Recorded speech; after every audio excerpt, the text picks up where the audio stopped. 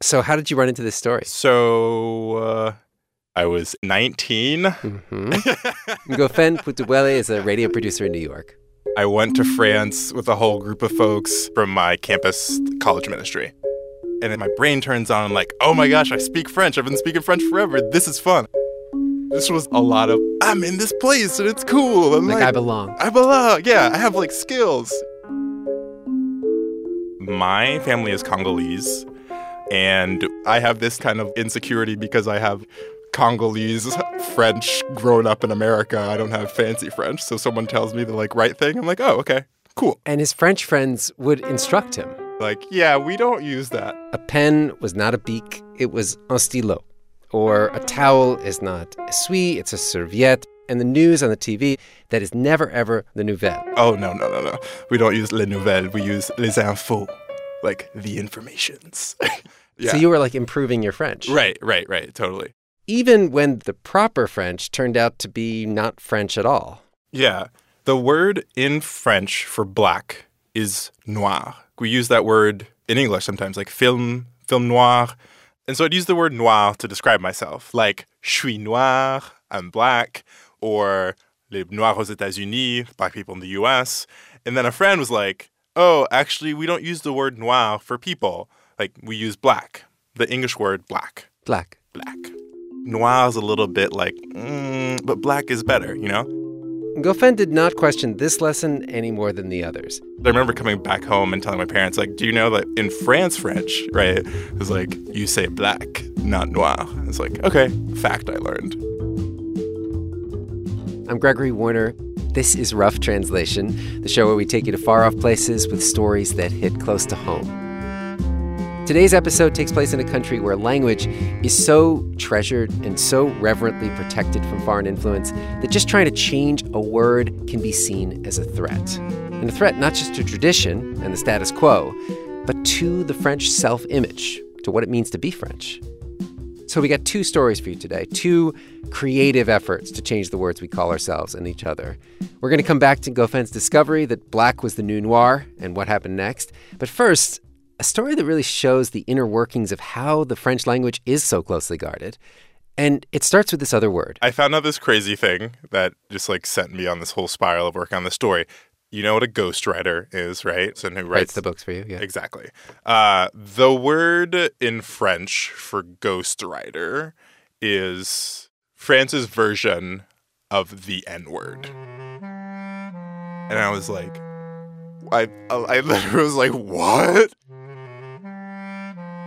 So we're going to start with that story when Rough Translation returns.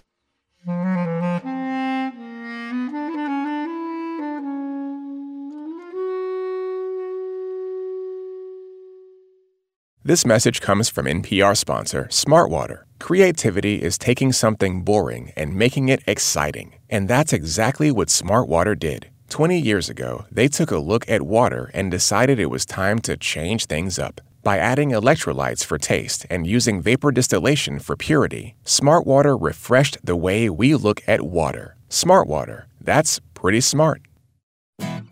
Hey, it's Ophira Eisenberg, host of NPR's Ask Me Another, and I'm delighted to tell you that all 4 episodes from our Women in Comedy Month are available now. From the Netflix series Russian Doll, we've got actor Greta Lee and co-creator Leslie Headland. And from NBC's Parks and Recreation, we have Retta, and many more. Let the binge listening begin.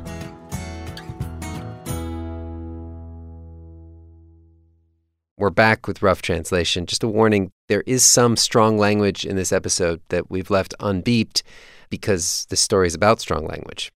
First thing, can I get you to introduce yourself? Okay.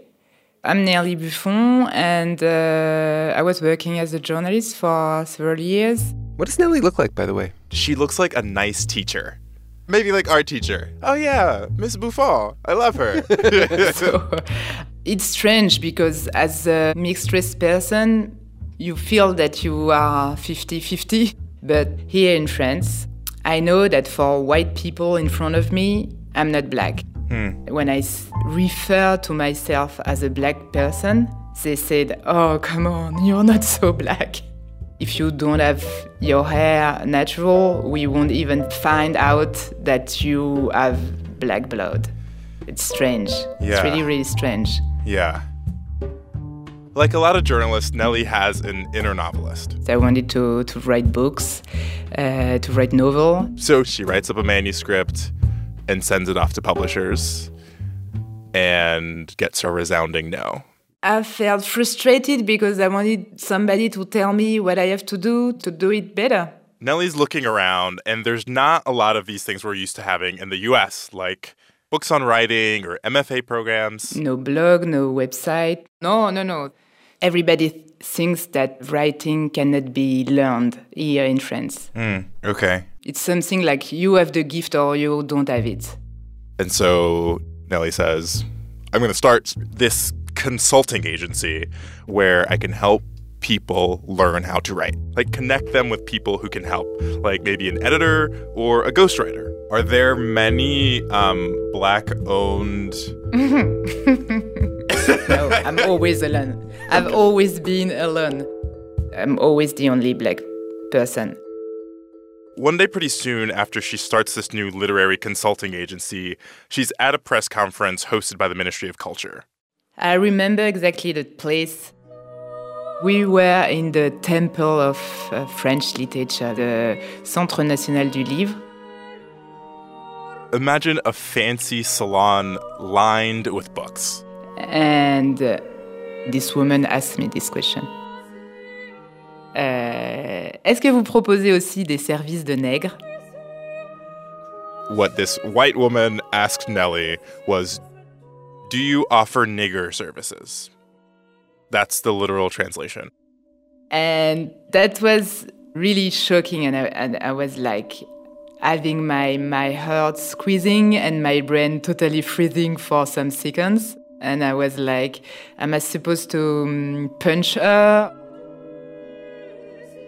Nelly knows this is the word for ghostwriter. Everybody knows that word in France. But it's one thing to know that word, and it's another to hear it said to you. You are just shocked and you are a lot of... It's like she's the only one hearing how painful that word is. You feel just really confused. The word nègre, it can mean, like, it can translate as Negro, but after talking to Black and white people in France, when it's used today, it's much more like our N-word in the US. So how did that word come to mean ghostwriter? Nègre was the word used to describe Black people during slavery. Like, it's funny, like, France is really proud of the fact that slavery was illegal in France. But if you crossed the Atlantic and landed in the New World, places like Haiti or Guadeloupe, which is where Nelly's family's from, or Louisiana, that's where France enslaved Black people in its colonies. They were the nègre. So nègre came to mean ghostwriter because a nègre is the person who's doing all this work and not receiving any of the benefits of that labor. The most famous example that's kind of been carried down through history to us is with Alexandre Dumas. Alexandre Dumas en personne? Dumas is one of France's most famous writers. Quand il aura 42 fièvres? They actually made this film about Dumas and one of his ghostwriters. Voilà un énorme compliment. You'll remember from like the French literary world, writing is a gift. It's like this. That's and right. so this great mind is actually using ghostwriters. D'Artagnan, Porthos. Dumas was mixed. His grandmother was Black. So you know, the guy who wrote Three Musketeers was a Black man from France, for the record. And the ghostwriters he hired were white. Yeah, his ghostwriters were white. And so they started making fun of him. People would say he exploits them. Louis Georgetown founded the best-known Black organization in France. People would laugh at him, calling him le nègre. So le nègre has niggers. The thing is, it's an ordinary word that you can use whenever the word ghostwriter comes up. But back at the Centre National du Livre, that white crowd is not going to have the same relationship with this word as Nelly does. When I came back home, I was talking with my husband about that, and I decided that I have to have a prepared answer if this came again. Nelly wants people to stop using the word, but she also has a business to run and clients to get. And it was like, oui, je vois ce que vous voulez dire. Mm-hmm. That means, yes, I see what you mean. But We don't use this term. She decides to use the English word ghostwriter, ghostwriter. And I'm always doing that with a big, big, big smile. And what is she trying to do in those moments? She's trying to get white people to hear that word in the same way she's hearing it. She's not just correcting their words. She's saying, did you hear what you just said? Yeah. For years, Nelly keeps correcting people. And then one day she's venting about all this at a friend's place. We were in Brittany and we were drinking a lot. The friend works for Greenpeace. And at Greenpeace, they used to launch a petition for every single thing they do. And she told me, but why don't you launch a petition about that? But what Nelly's up against, wanting to change a French word, is a big deal. Because in France, language is a matter of national identity. It's considered the foundation stone for the feeling of belonging to a community. That's not my words, that's the government's words. There's a council set up hundreds of years ago to guard the language. They're called l'Académie Française. There's 40 members, known as the Immortals. They dress in these, embroidered boleros and meet in l'Institut de France, which looks like a cathedral. What do they do there?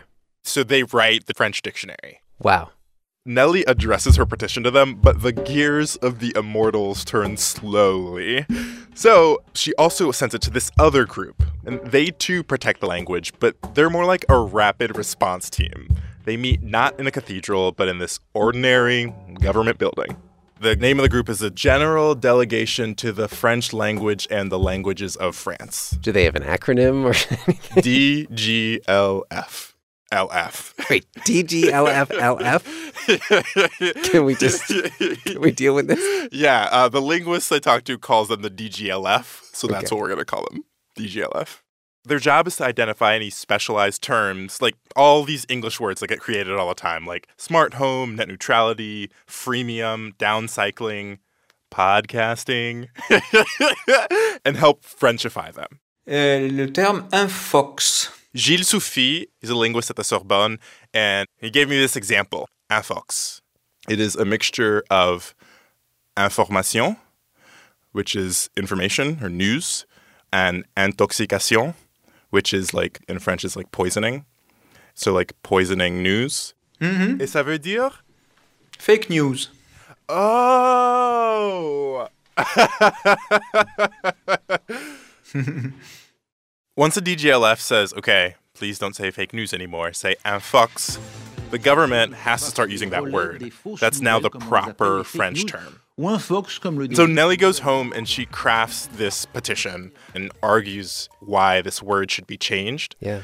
And part of that argument is that we are supposed to be the people who are really caring about the words. We, the people who work in the craft of words, we should be careful with our words. Please care about the words when you are talking to me and care about this word especially. She sends the petition around, waits for people to sign on, and she gets 1,500? 1,500 signatures. Not nearly enough. And one of her friends is like, you should call Louis Georgetin. I was contacted by a French citizen. Louis Georges, you'll remember, he's the founder of that prominent Black organization in France, the Representative Council of Black Associations. And their acronym in French is CRAN. The CRAN? CRAN. Yes. Louis Georges remembers the day he got Nelly's call. And she told me this funny and shocking story about people coming to her office asking for niggers. So that's funny, but that's revolting at the same time. Mm-hmm. And I told her, you did what you had to do. But because you are an isolated citizen, of course, you didn't have all this success. When all of this started, Nelly just wanted people to stop saying the N-word to her. She wasn't trying to be an activist or anything. At the first beginning, I was not comfortable with the idea of contacting the Grand because they have an image of angry black people. You know what I mean? Mm-hmm. And I really didn't want to do anything with anger. She told me that she had tried before, and the petition, it didn't work. And so Louis-Georges, he uses his connections to send the petition to thousands and thousands of people. Do you remember seeing the numbers ticking up, like going up? Yeah. I remember I was at home, going to my computer every 15 minutes, and I was like, no, plus 1,000 and plus 1,000 and plus 1,000. It was quite magical. It looks like they may actually get a meeting with the DGLF. But there's another problem. Ghostwriters. The word Nelly's been using is the English word, ghostwriter. Which is the American way. But you can't go into the Délégation Générale à la langue française et aux langues de France, which is just like too many references to French in the name, and be like, hey, can we use this English word? Can we say le ghostwriter? No. Louis-Georges is like, you know what? There's actually a word in French for ghostwriter. We have a word for that. Before nègre. Which is plume. Plume is feather or pen, like a fountain pen. Prête plume is loaned feather. We want to go back to a very, very classical way, an elegant way of saying, which is nice. And it's not racist. The first time I talked to Louis-Georges on the phone, he said something like, if you're a minority and you want to see change happen, you can't be an idiot. You have to be strategic. And this is one of those moments where I see exactly what he meant. When this petition gets hate mail, it's going to be criticized for changing tradition, changing the French language. And so what they do is they're like, oh, you want to be traditional? We're going to be even more traditional, even more truly French. And the petition gets them this meeting. They go to the DGLF, take the steps up to this ordinary administrative government office, and they meet with a wizard. He's like a court clerk. Yeah, he's like a clerk. I like to call him the wizard. I found him friendly. The fact that Nelly and Louis-Georges are even sitting in this office discussing this at all is pretty extraordinary. They don't have to respond to some petition from an ordinary citizen. And they tell you, we will call you next week, of course, don't worry. It's going to the ministry cabinet. Next week comes, there's no phone call. It's going back to the college. You need to call them every week to say, what's happening? Are you working on the issue? It's 1 month. Why is it so long? Finally, Louis-Georges gets word that they're going to issue the recommendation. So I'm going to read the recommendation. Dans l'ensemble des dictionnaires d'usage de la langue française actuelle, le mot nègre, employé pour désigner une personne de couleur étant associée à l'esclavage, est qualifié de dépréciatif, péjoratif, raciste, vieilli. So, in French dictionaries, the word nègre, which is associated with slavery, employed to designate a person of color, is described as being pejorative, racist, and antiquated. Wow, pejorative, racist, and antiquated. Mm-hmm. It's like, that's the coffin right there. Mm-hmm. We, after having convened and considered, we propose this new term, prête plume. And that's the win. And they send out the alert. Nelly and Louis-Georges go on TV. Précisément parce qu'il s'agit d'un travail dévalorisé. Décidé de répondre, nous utilisons plutôt le terme prête-plume. Ce qui ne changera pas, c'est que les maisons d'édition auront toujours besoin des prête-plumes. Vous les avez certainement lus sans le savoir. Now, when people are using this term in front of me, I just tell them that, you're not allowed to tell that anymore. She doesn't have to smile and choose her words carefully. She doesn't have to explain why that word is a problem. She just holds up this paper. We don't say that anymore. I don't know. I'm always thinking about my ancestors who were slaves. And I'm always thinking that at a moment, there were people who decided we won't be slaves anymore. Mm. And even if they will be killed 5 minutes later, they decided we don't want to be slaves anymore. For me, it's so strong. I think there's nothing above. If they have been able to do that, I can do something as well.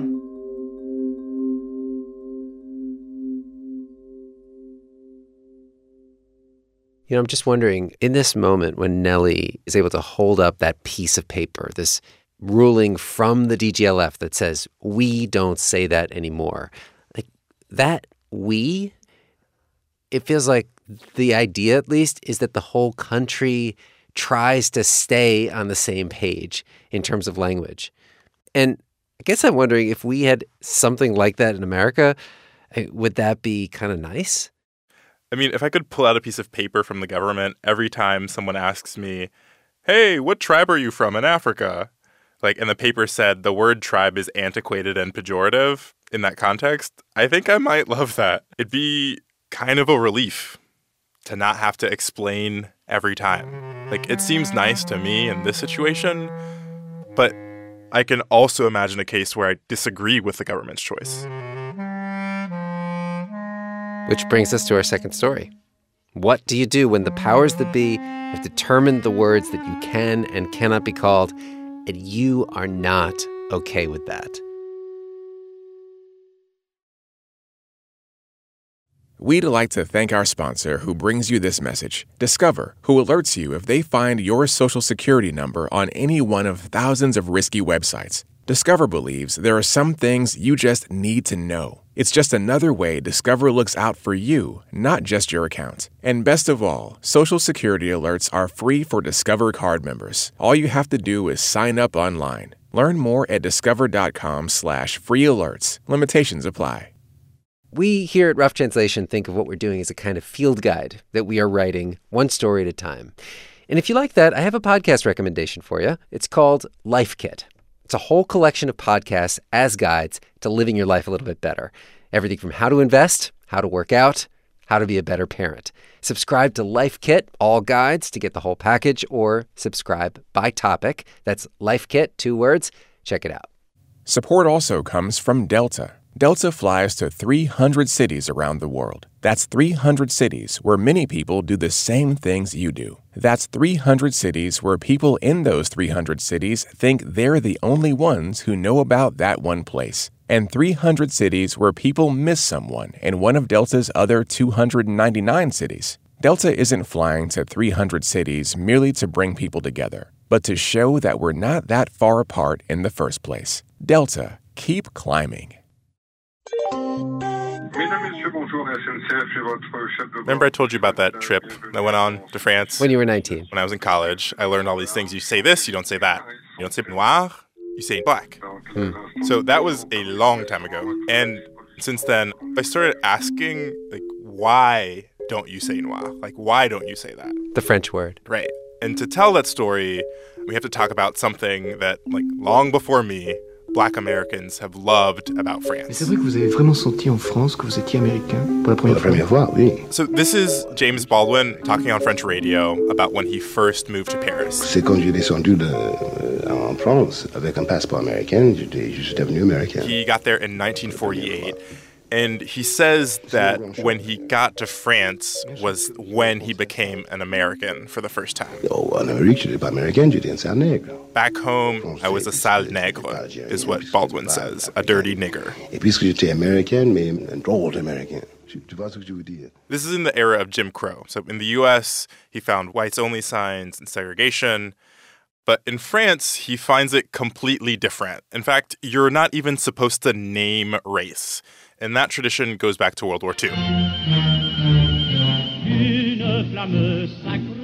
World War II is this pivotal moment in French history. Like, a lot of what France is today has happened because of World War II. So during the war, France was complicit with the Nazis.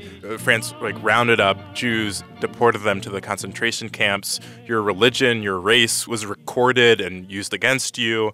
So after the war, the new president, that's Charles de Gaulle Airport, named after him. Yeah.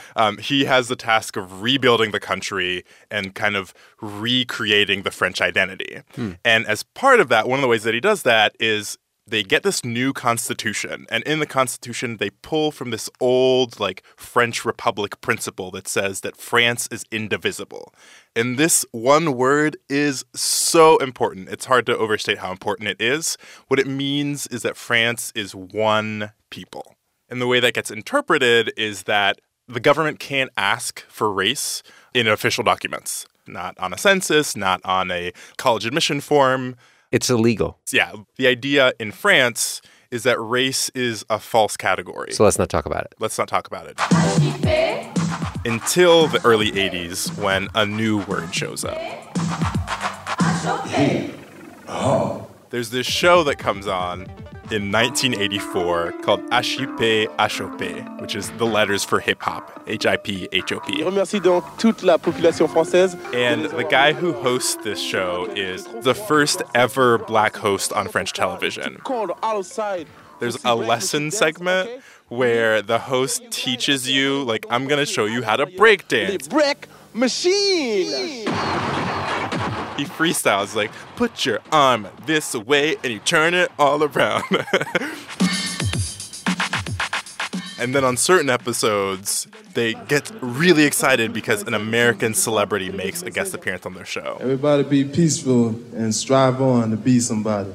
Yeah! De voir des blacks en Europe, ouais. C'est comme si seeing black people in Europe, it was like we were entering into a modern era, a new era. Dans un nouvel ère. This is Rachel Kahn. She lives in Paris, and she's a bit of a Renaissance woman. She spent years doing ballet. She was a nationally ranked sprinter. She went to law school, studied human rights law. And now she works in the artsy world. She's a writer and an actress. Growing up in France, she was the only black kid in her class. And so she loved turning on the TV and seeing these black American celebrities. Stevie Wonder, Angela Davis, Carl Lewis. Des figures presque mythologiques. These almost mythological figures who come in part from the U.S. and who really reinforce that strength. Seeing these black people on screen, it's like there are people like her. And they have this new word, black, or black, if in French. And at first, Rachel loved it. How you feel now? Quand on est une petite fille, voilà, puis c'est d'une manière. When you're a little girl, it's immediately a way to distinguish yourself, using this English word. You just come off as hip and trendy. Tout de suite un peu branché, quoi. Est-ce que vous avez des souvenirs? I'm asking Rachel if there was a moment when she remembers using that word and feeling really cool. Ouais, voilà. Eh ben, totally. L'expression black is beautiful. But the expression black is beautiful. Ah, okay. Lorsqu'on a les premiers, You've got a boy you want to flirt with at school, your first crush, and he'd say, yeah, she's black, and you'd respond, yeah, black is beautiful. Aww. Okay. D'accord. En fait, si on n'a pas le pouvoir, en tout cas... So if we don't have power, at least at that time, being black meant we were strong. On a la puissance. And it's not just teenagers like Rachel embracing that word. Bit by bit, people start calling French black people black. Like une black, a black woman, les blacks, black people. And then in 1990, black enters the French dictionary. But as black's growing in popularity, Rachel's also growing up, and she's noticing something about this word. When Rachel was a sprinter winning her national championship, everyone on the team, except for one person, is black. As she says, they're all different shades of black. And the coach is a white guy. And the coach, he calls the darkest of the athletes. He's like, you are the most black, you are the blackest, so you run the fastest. Et là, ça y a un... And at this point, it just started to become grating. The exoticizing aspect of it. On devient It's almost as though you become a black object. Et plus une personne. And you're no longer a person. Et puis j'entendais ce truc, je voyais que le mot black était assimilé. And I was hearing this thing, that this word black was fused with something very fantastical, something from a fantasy world. Une belle black, voilà, ça allait ensemble. A beautiful black woman, it all went together. And what does the word black have to do with it? Because it's an English word. She says, you know how Americans use French words in English? Like soirée, we want to be kind of a bit fancy or sophisticated. Rendezvous, c'est des choses très... Ouais, c'est un peu sophistiqué. Yeah, it's like sophisticated. Ouais. Voilà. Right. In France, when people use English words, it's either about the world of work and seeming efficient, like brainstorming, le brainstorming, or it's about seeming like cool and cosmopolitan. Au début, ça me plaisait que mon identité... At the beginning, I really liked it. I liked the fact that my identity was associated with, an English word. It gave me a very cool vibe, like, yeah, I'm black. Voilà. But then she realizes that the shiny coolness that comes with the word black is very different from what she's living as a black person in France. Like when she was in ballet school, her teacher's always pointing out her butt, that it's not right for ballet. After studying law, she gets this very prestigious government job. Et moi, je me dis, mais c'est quand même formidable, quoi, la France. And so I said to myself, it's amazing that France allows people like me, arrive à travailler. The opportunity to work at a place like this. But she's realizing she doesn't fit in here either. And she's asking herself, like, is it my clothes? Maybe I need to buy the same black pencil skirt that all the other white women in the office wear. Like, maybe I need to reel in my personality and be more subdued. But after a while, she's like, despite all of my effort, my feet hurt from these heels that I'm wearing. Et de mes cheveux qui s'abîmaient. My hair that I was totally destroying with all of the straightening. Et ben, je me suis dit que j'allais être... And so I said to myself, I'm going to be truly myself. And who she is not black, the American word. Who she is noir. And so she comes up with a solution, which is that she starts correcting people who call her black, telling them to call her noir. And some people are fine with it. Some people are just confused. Il y a certaines personnes qui... And then these other people, almost with this like militant mindset, would continue to call me black. Continuer de dire black. I've actually experienced that tension Rachel is describing. Like when I asked one of my best French friends to call me noir, my friend is like progressive white guy, like anti-colonial, all the things. And he was like, no, I'm not going to call black people noir. Wow. That makes me think of my racist grandpa who used to talk that way, and like, I'm not going to say that word. He thinks that word is offensive. He feels like he's being racist when he says noir. And in some ways, France has told him that. Yeah, I mean, that's the whole French system. And it's kind of one of those moments where you wish you had a piece of paper from the government being like, use this word. But no, there is not that paper. The DGLF does not apply here. This is not a specialized word, so DGLF does not even come into consideration. On top of that, there technically is a piece of paper. It's called the French Constitution, and it says that France is indivisible, which means don't talk about race. Right. So what Rachel wants to do here is, in a way, forbidden in France. We have a history of black consciousness in France, but because of the Second World War, it became taboo. You remember Louis-Georges from our first story? He's the guy who teamed up with Nelly to take down Ghost Rider. Mm-hmm. When he started this black organization, the CRAN, back in 2005, he deliberately put the word noir in the name. Conseil représentatif des associations noires. We told them no. We need to have a word to call ourselves. He started out as an activist in the gay rights movement, and he takes those strategies and applies them here. So you cannot say it's okay to be black if you have to hide from being black and deny yourself. So in your mind, did you see using the word noir as a coming out? Oh, yes, because this is exactly what I told my friends. We need to make our coming out like gay militants do. Actually asserting we are here. Yes, and we're going to use the word, whether you like it or not. But there's this reaction in media, in the papers, and it's like, does France have noir? That would be unbearable. So even though it was a big move, the CRAN did not change what black people are called in France. They're still black. Dire noir, c'est être raciste. Ça leur fait peur d'utiliser le mot noir. So that even more than a decade later, Rachel is one of 24 black women interviewed about this for a documentary film. This documentary is called Ouvrir la Voix, or Speak Up in English, and it's something completely unseen before in French film. Et on a énormément de mal à dire noir. There's a black queer film director, Amandine Gay, talking to 24 black women about their experience in France. And while they're talking about sexuality and depression and school, they're also voicing the same concerns, frustrations about being called black instead of noir. En gros, tout le monde dit black facilement. Enfin, souvent, on peut dire black facilement. I actually talked to people after a showing of the film, and they were really excited. Oh yes, thinking like me, every woman was talking. I was like, but the audience was largely a group of people that wants to talk about race. I was like, finally. This wasn't going to be heard by people, largely white people, who are resistant to the word noir. Oui, exactement. Tout à fait. And it's not long after that film comes out that Rachel gets a text about doing something even bigger than that. It just so happens that it's her 42nd birthday.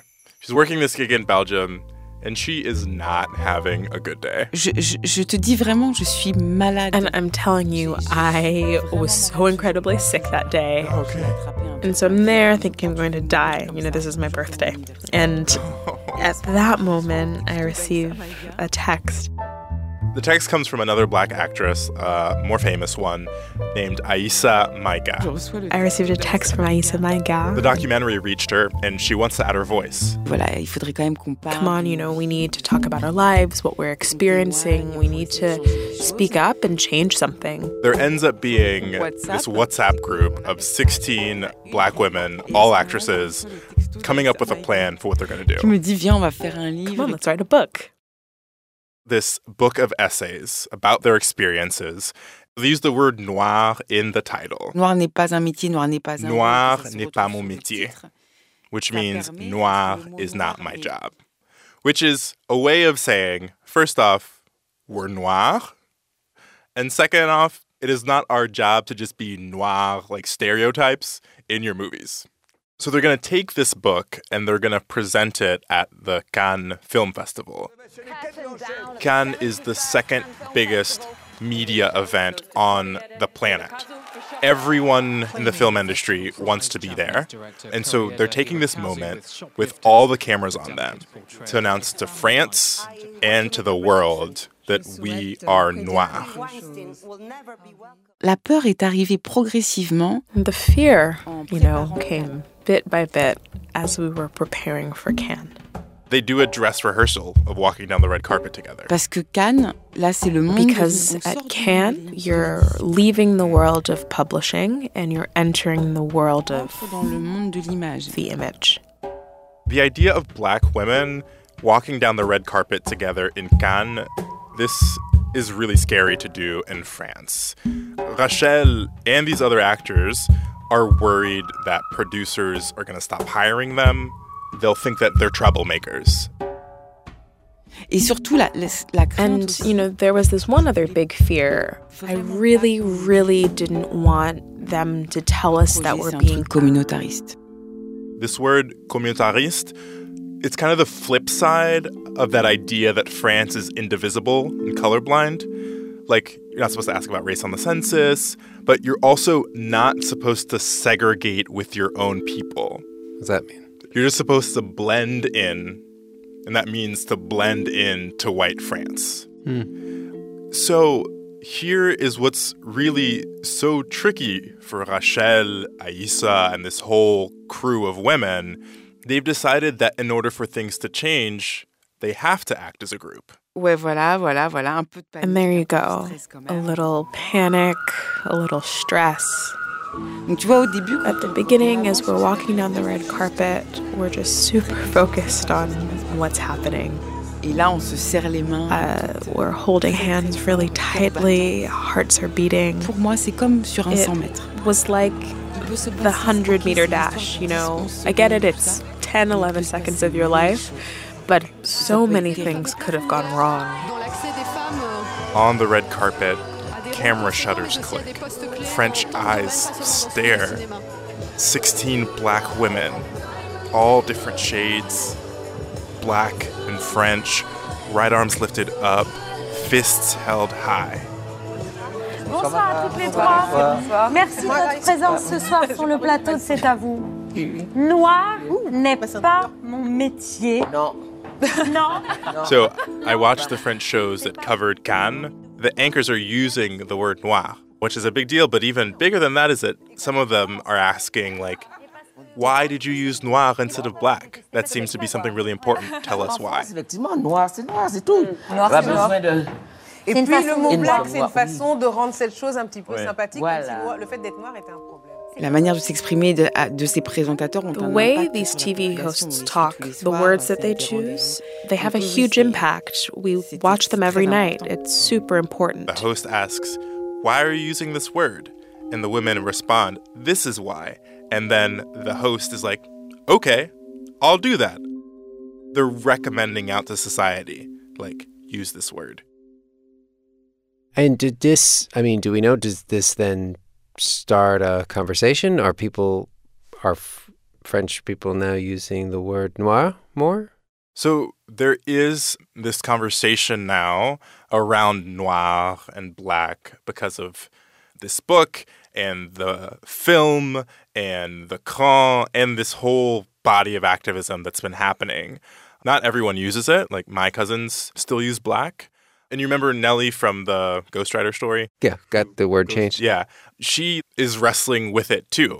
I don't feel comfortable with that when I'm saying noir, and I'm trying to force myself to say it because I agree with the campaign about that, to use the word as it is. For Rachel, nobody's called her black since the book came out. Moi, je trouve que c'est une victoire. For me, it's a victory. You know, it's a huge victory that we are able to separate these two stories. We don't have the same history as the US or of England. Nous avons une histoire française. Our story is French en tant que noir. and black. This episode was produced by Jess Jang. Marianne McCune is our editor.